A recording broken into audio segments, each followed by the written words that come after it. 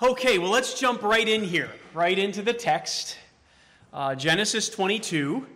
I have a couple other things I wanted to get to. I wanted to ask you if you knew the 5 solas.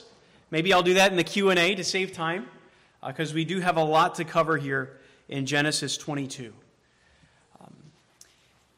Let's start with the news. If you're looking for bad news, you can find it in abundance, right? And I'm not going to dwell on the bad news, but just to say it's great to get good news, isn't it?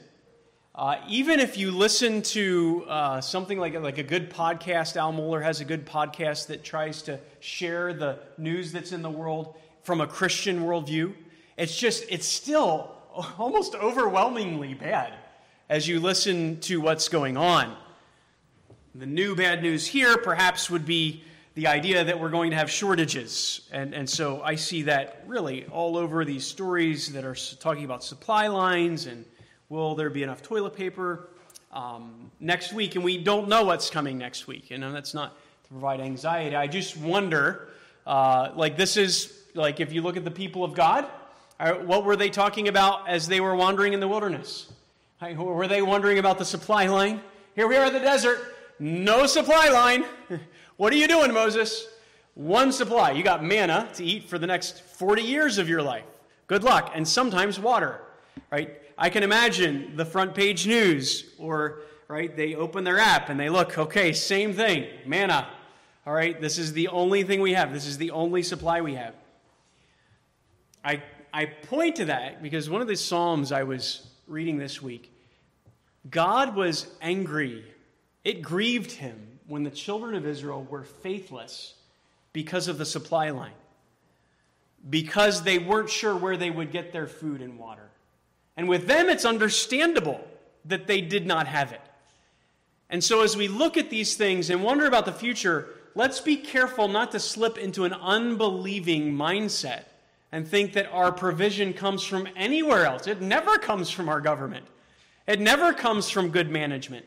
You can have the best government, the best management, and still by Tuesday have nothing. Or you can have the worst government and the worst management, and by Tuesday have unusual overabundance. And God did that in Egypt, and he can do that for us today. And I think we're going to find in our text today encouraging words that help us trust in God's provision. Knowing God's faithfulness to his promises in the past instills faith in his provision for our future. Okay? Knowing God's faithfulness to his promises in the past instills faith in his provision for our future. And so as we look at the provision of God in Genesis 22, it will instill in us an amazing conviction that God has it all taken care of. And actually, if we look at some of these Psalms, if we look at some of these testimonies of Israel, he actually will find fault with us, and it will grieve him when we lack faith in his abundant provision. So, we're going to get to Genesis, all right? We're going to get to Genesis 22, but before I get there, please be patient with me. We need to take 2 minutes, 3 minutes, maybe 4 minutes. I should set a timer, because we could take 3 hours on this. We're going to enter Bible college for just a moment. There's a few things we need to cover that are, we say, theological, maybe a little deeper, that will help us be accurate as we handle some of the texts that we're going to handle over the next few Sundays. All right? Last week I started this, but just the way we go here, it can only take a certain number of minutes, so I have to split this up as we begin. Last week we saw this. There are references to Christ throughout the entire Old Testament. There are references to Jesus Christ throughout the entire Old Testament. And so we saw the Old Testament really foretells Jesus, and then you find the New Testament is actually declaring what he did in the past, right? So one's looking forward to the cross, one's looking back to the cross. Jesus confronted his followers for not being convinced of that. "O foolish men, and slow of heart to believe in all that the prophets have spoken. Was it not necessary for the Messiah to suffer these things and to enter his glory?" Then beginning with who? Moses. Where is Moses in your Bible? Genesis, Exodus, Leviticus, Numbers, Deuteronomy. Beginning in Genesis, Jesus talked to them about Jesus, about himself. Okay? And I'm just saying, if he confronted them, and they did not have their New Testament, and they didn't have, a lot of them didn't have all the text of the Old Testament like we do, right, in their laps, they had to go to synagogue, then he would certainly find fault with us for not believing this. The second point, though, this Sunday, just going to take a little bit of time with this, some of the most striking references to Christ in the Old Testament are called Christophanies. Christophanies. Can we say that word together? Christophanies. Let me hear you again. Good. I think we got it. Christophanies. This is, I love these. Okay. There are three similar words in theology of which Christophanies is one. Okay. Anthropomorphisms, theophanies, and Christophanies. Anthropomorphism is the most broad category because this is not just theology. This is actually a literary device, right? So our English teachers talk to us about this, right, Pastor Andrew? Anthropomorphisms is really giving anything that is not necessarily human a characteristic of humans. And so we talk about the wind and the trees, and we say the trees are waving their hands in the wind. They don't have hands. We recognize that. It's a literary device to help us understand something, and often is used in a metaphorical sense or a kind of literary device for poetry. Okay, so there's these anthropomorphisms.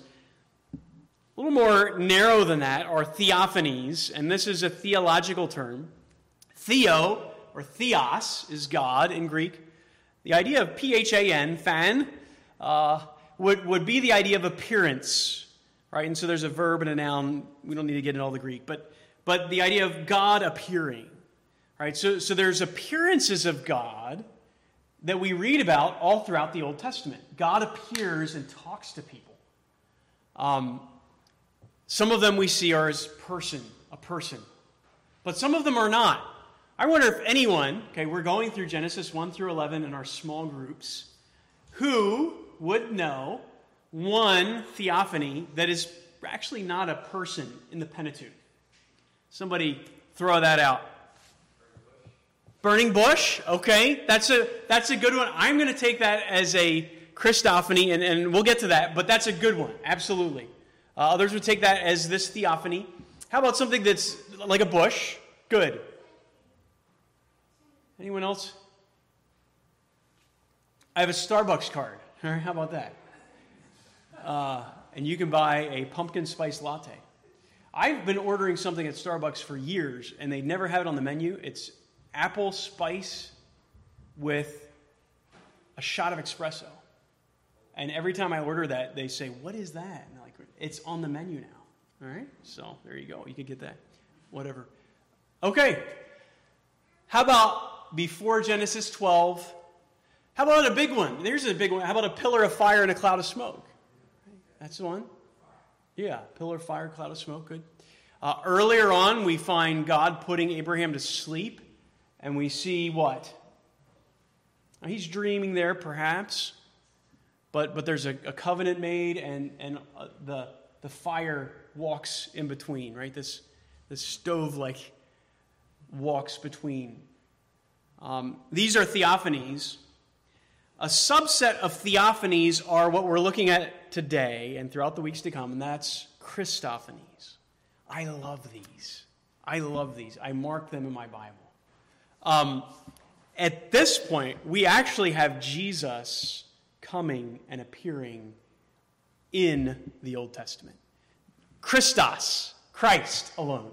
Christ actually appears to people in the Old Testament.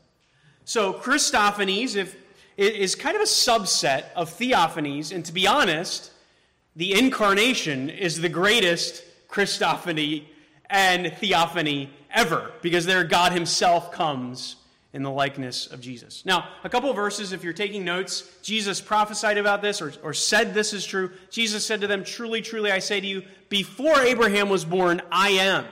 Right? We're going to talk about Abraham here in just a minute. He's saying, before that, I am Yahweh, Jehovah. He's claiming to be Jehovah before Abraham was born. I love the way Micah puts it. But as for you, Bethlehem Ephratah, too little to be among the clans of Judah, from you, this little town, Bethlehem, from you one will go forth. This idea of going forth from me to be ruler in Israel. Well, who is born in Bethlehem who is the ruler of Israel? It's Jesus, right? Jesus, the Messiah. Jesus, ruler, prophesied to be born in Bethlehem there in Micah 5:2. But look what he goes on and says. His goings forth are from long ago. Like this going forth that's going to happen in Bethlehem has been going forth at times throughout history. Even from eternity, Jesus has always been God the Son. God the Father, God the Son, God the Spirit have always been talking together, communing together from eternity past. Sometimes you open your Bible and you find Jesus himself talking to people like Abraham, like Moses, face to face. All right, so that's a Christophany. I'm going to just get us, because I want to be a little comprehensive on this, and you can work ahead and try to pick them out if you'd like. Because of time, this is kind of preparing us for actually what we're going to do is from now to Christmas, we're going to go to the pre-incarnate appearances of Jesus. And then from Christmas to Easter, we're going to cover the life of Jesus, the human ministry, human life of Jesus from birth to the resurrection. Okay, so that's where we're going with this. Here's the first one, I think. Now, some of you may agree with me, but this is the first one, I think, and this is right in your study that you're going through together, Genesis 1 through 11. Genesis 3, they heard the sound of the Lord God walking in the garden in the cool of the day. And the man and his wife hid themselves from the presence of the Lord God among the trees of the garden. So there is this person who they hear walking. Now, I realize that may just be an anthropomorphism that's figuratively referring to a theophany of the presence of God. And a lot of people will take it that way. I do not.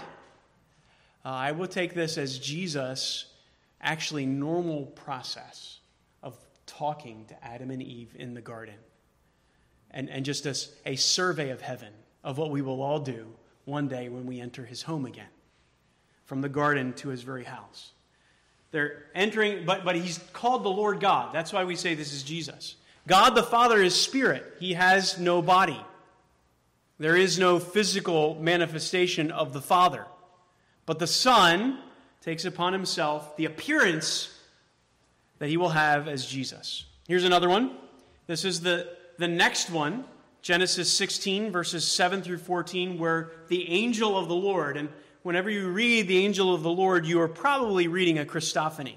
Jesus himself being sent by God, Father, Son, and Spirit, to talk to someone on earth. Now the angel of the Lord found her, Hagar, by a spring of water. She had just been kicked out by Sarah.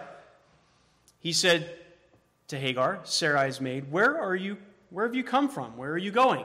She said, I am fleeing from the presence of my mistress, Sarai. She called the name of the Lord who spoke to her, you are a God who sees. For she said to him, have I even remained alive after seeing him? So here's Hagar seeing someone, talking to someone. Someone is encouraging her, helping her, and she says, you are the God who sees. This one that I have seen, it's a play on words, is the God who sees me. And he let me live even though I saw him. Number 3. This is a lengthy one, and so you can read through this. This is actually Genesis 18 and 19. Now, all along this way, I wish I could spend more time with this. All along this way, there are several theophanies. God is talking to Noah. Right? God is talking to others, and I'm not saying those are Christophanies. They might be. There's another one in Genesis 12 where God's talking to Abraham and blessing him. That may be a Christophany. I'm not sure. But these are a little more clear, where it's Christ. Now the Lord appeared to Abraham by the oaks of Mamre while he was sitting at the tent door in the heat of the day.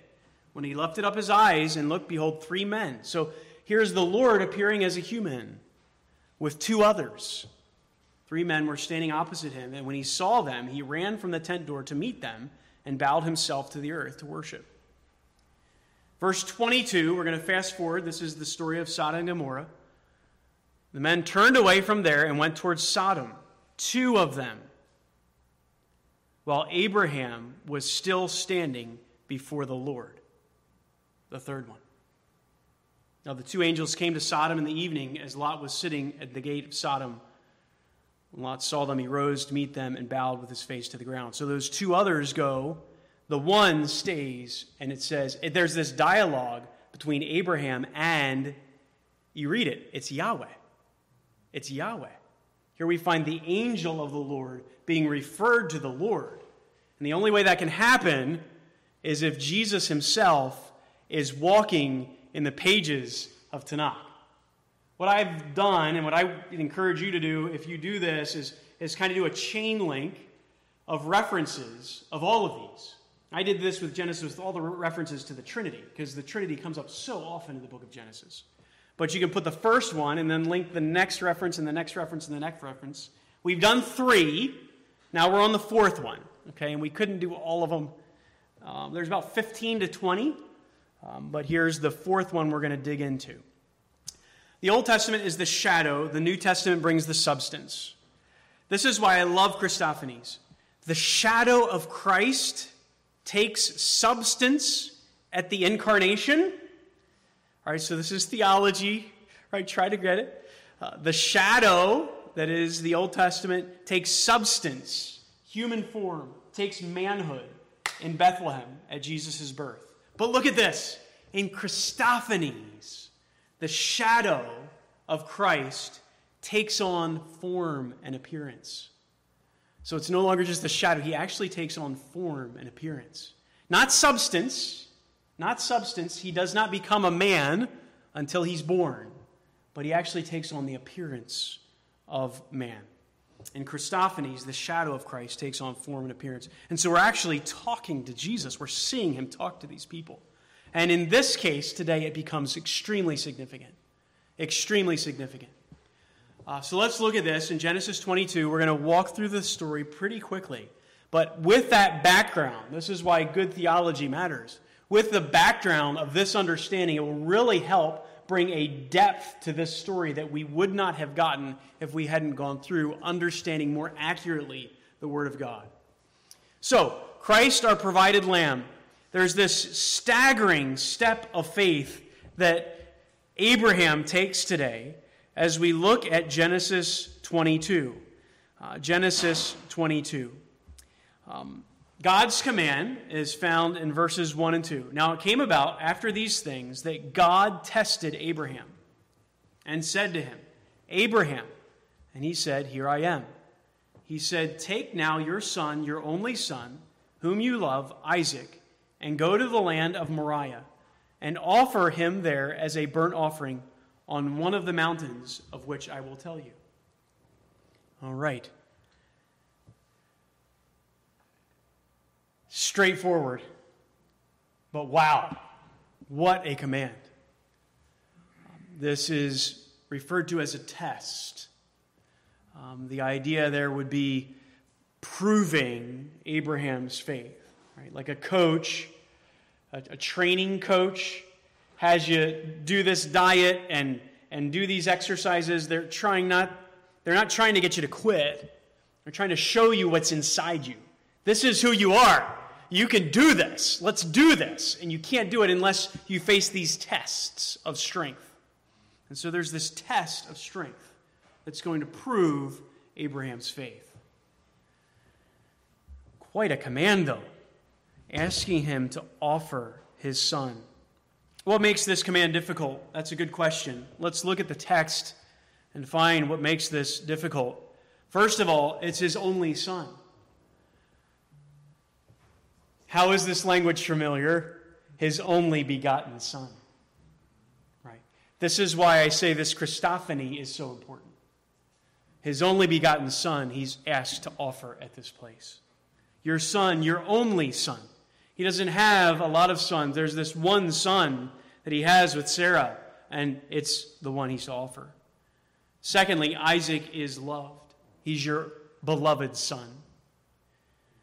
He's the one whom you love. This is my son. In him I am well pleased, Abraham would say.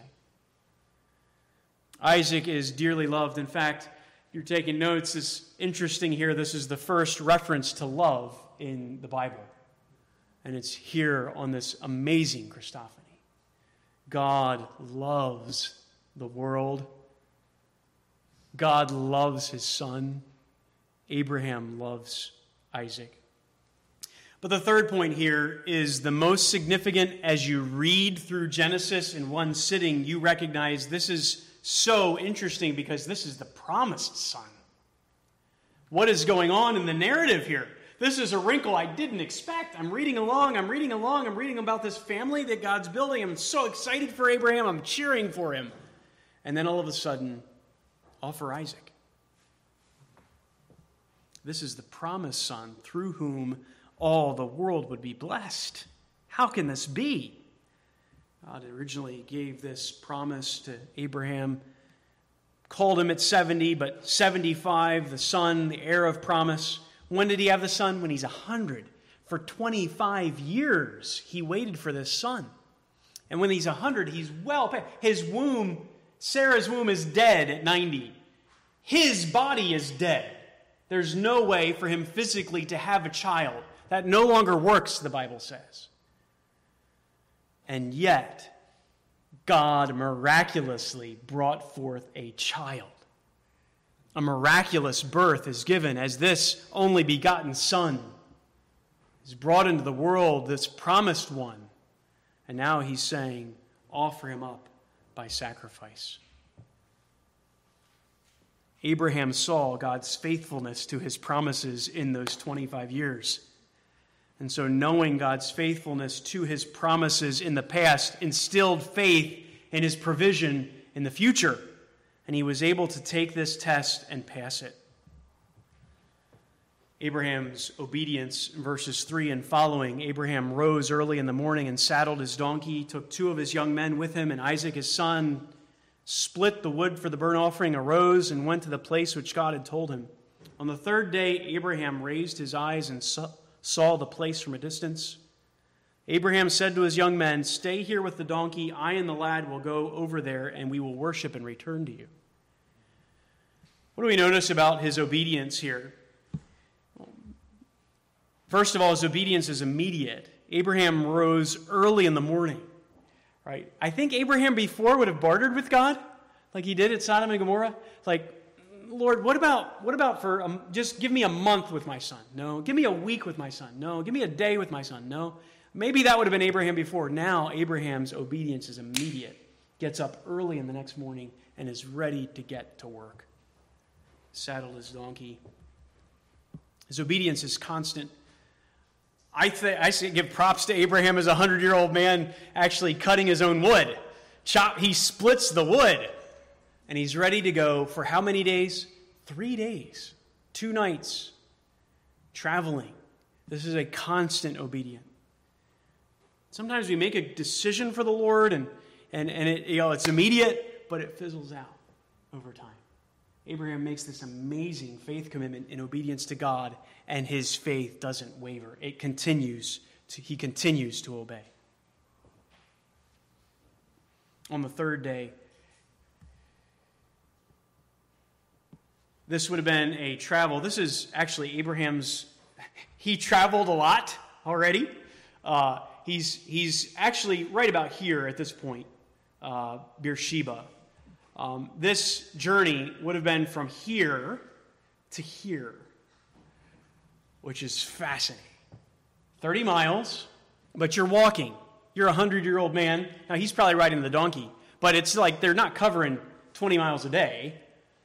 3 days, they make the 30 miles. But isn't that fascinating? God has him travel to where? To Jerusalem. Why not a mountain there? Why not a holy place there? Because he wants him to travel to Jerusalem. It's very important that he travels to Jerusalem. Now, it's not Jerusalem at that point. Comes Jerusalem 500 years after that. 1,000 years after that. This is 2,000 years before Jesus. Written 1,500 years before Jesus. Look at his obedience is based on faith. And I and the lad will go over there, and we will worship And what it says in the text, and how we will return. Abraham believed God. He believed that God was going to sort this out. Hebrews tells us that he actually believed that God would raise Isaac from the dead. Abraham, as an Old Testament believer, Christian, in that sense, is believing the resurrection. He has faith because his faith is the same as ours. His faith, the content is a little different, meaning what he's believing, but the object, who he's believing in, is the same. And that is our God and Father and his Son, Jesus Christ. I and the lad will go over there and we will return. And so the scene closes. This is a dramatic story. It's so dramatic. I am not going to give it justice. I'm just going to read it, okay? It's amazing. What a staggering scene closes with a dad and a son's staggering walk for days. I can see Abraham crying at night. I'm just putting that in there. I have 2 sons. I can't imagine what he's going through. Look at the next scene, an intimate talk of faith. This gets even more dramatic. Here we zoom in. We zoom in and we hear dialogue between this dad and this son in this intensely difficult situation.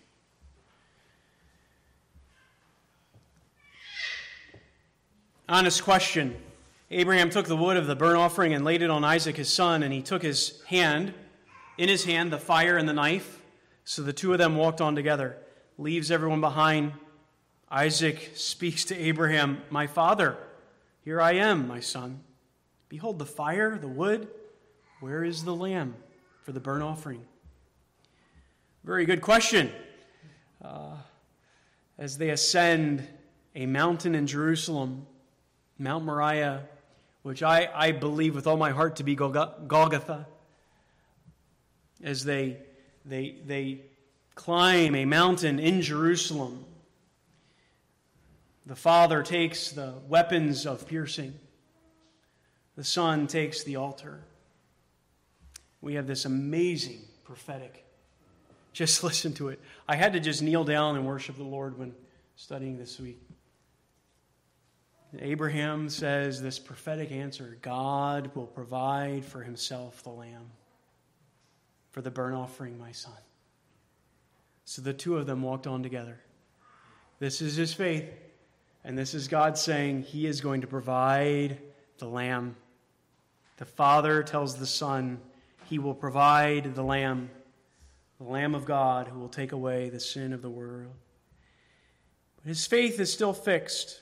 His faith is still fixed because he knows, again, God's faithfulness to his promise to the past, and it instills this faith that he will raise his son from the dead. And he believes that when he's through with this whole scene, his son's going to leave with him.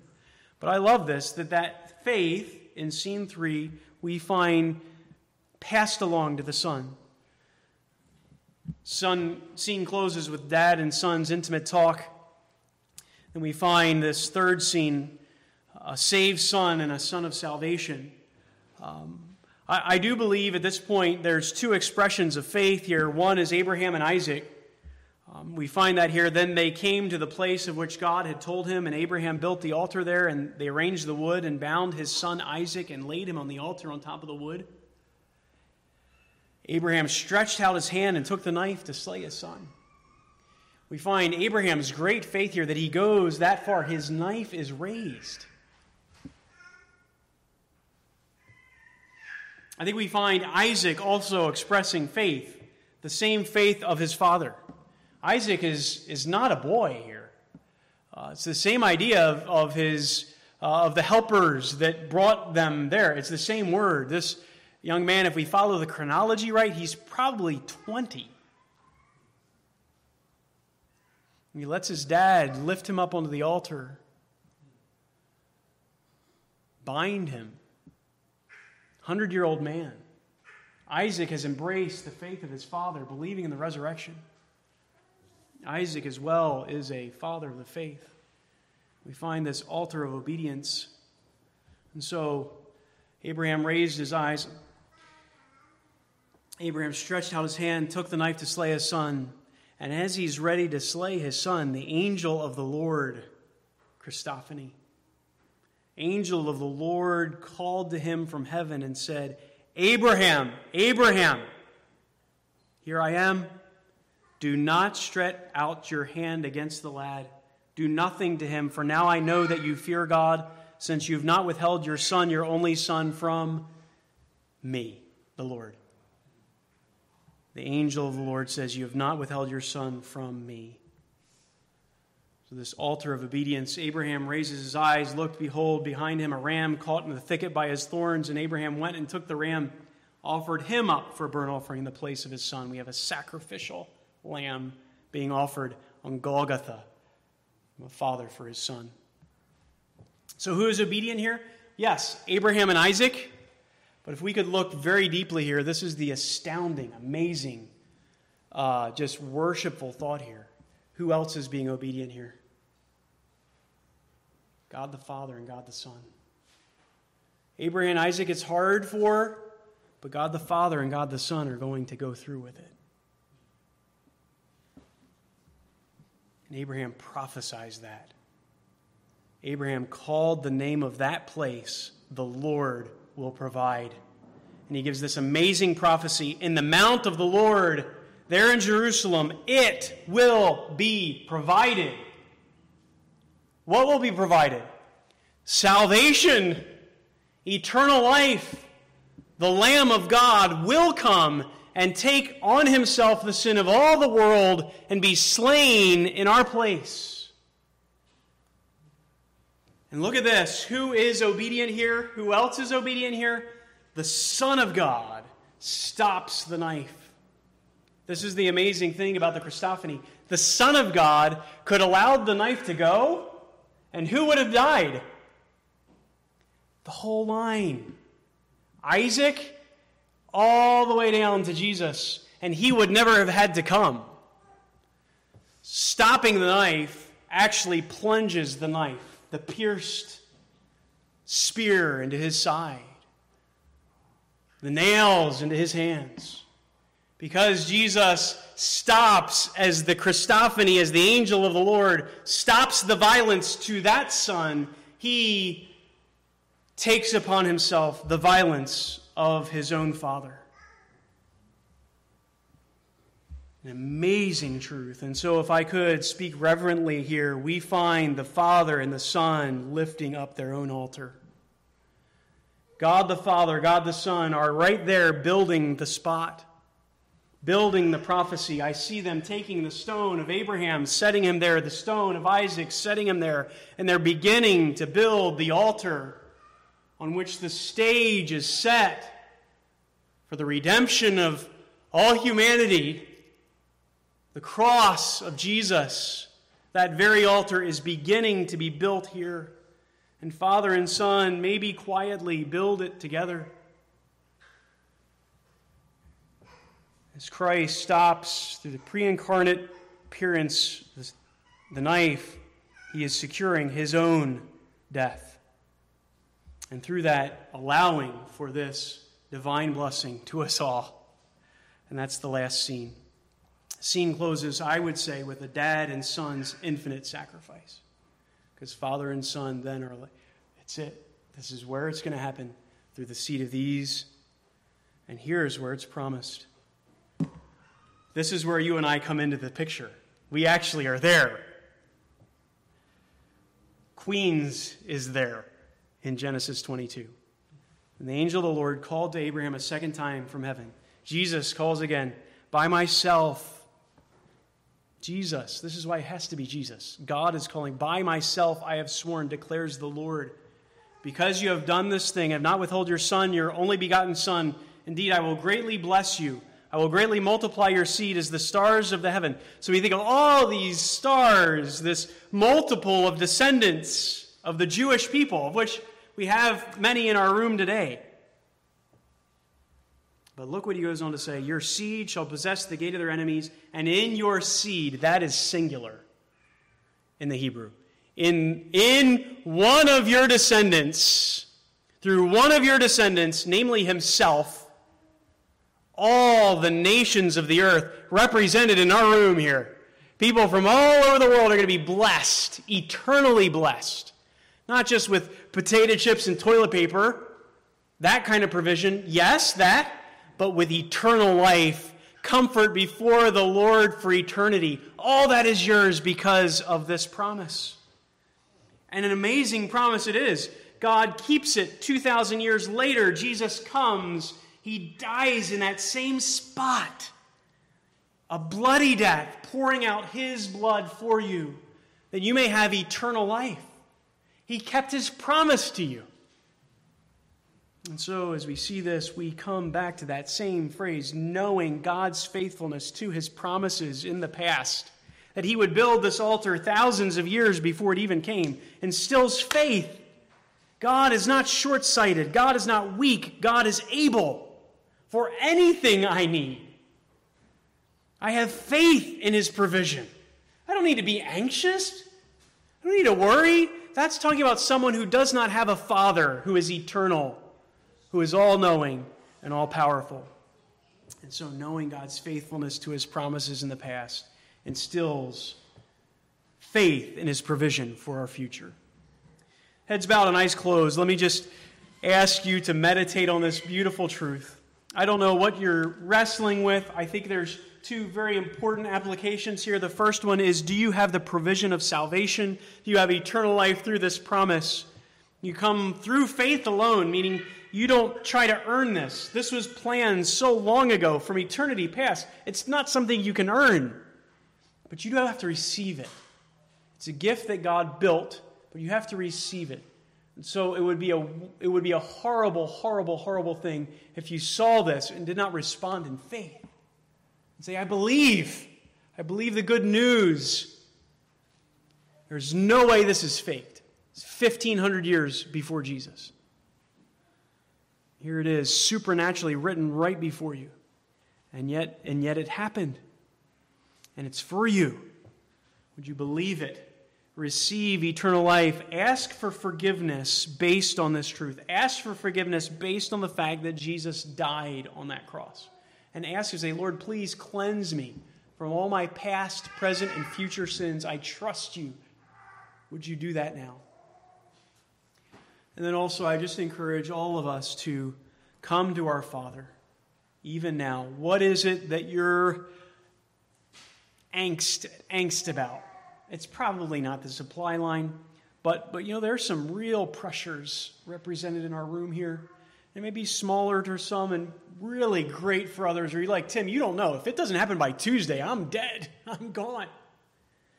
Well, let me just encourage you to have Abraham's faith by looking at this amazing promise. If he was able to do this, he is more than able to take care of all of your needs.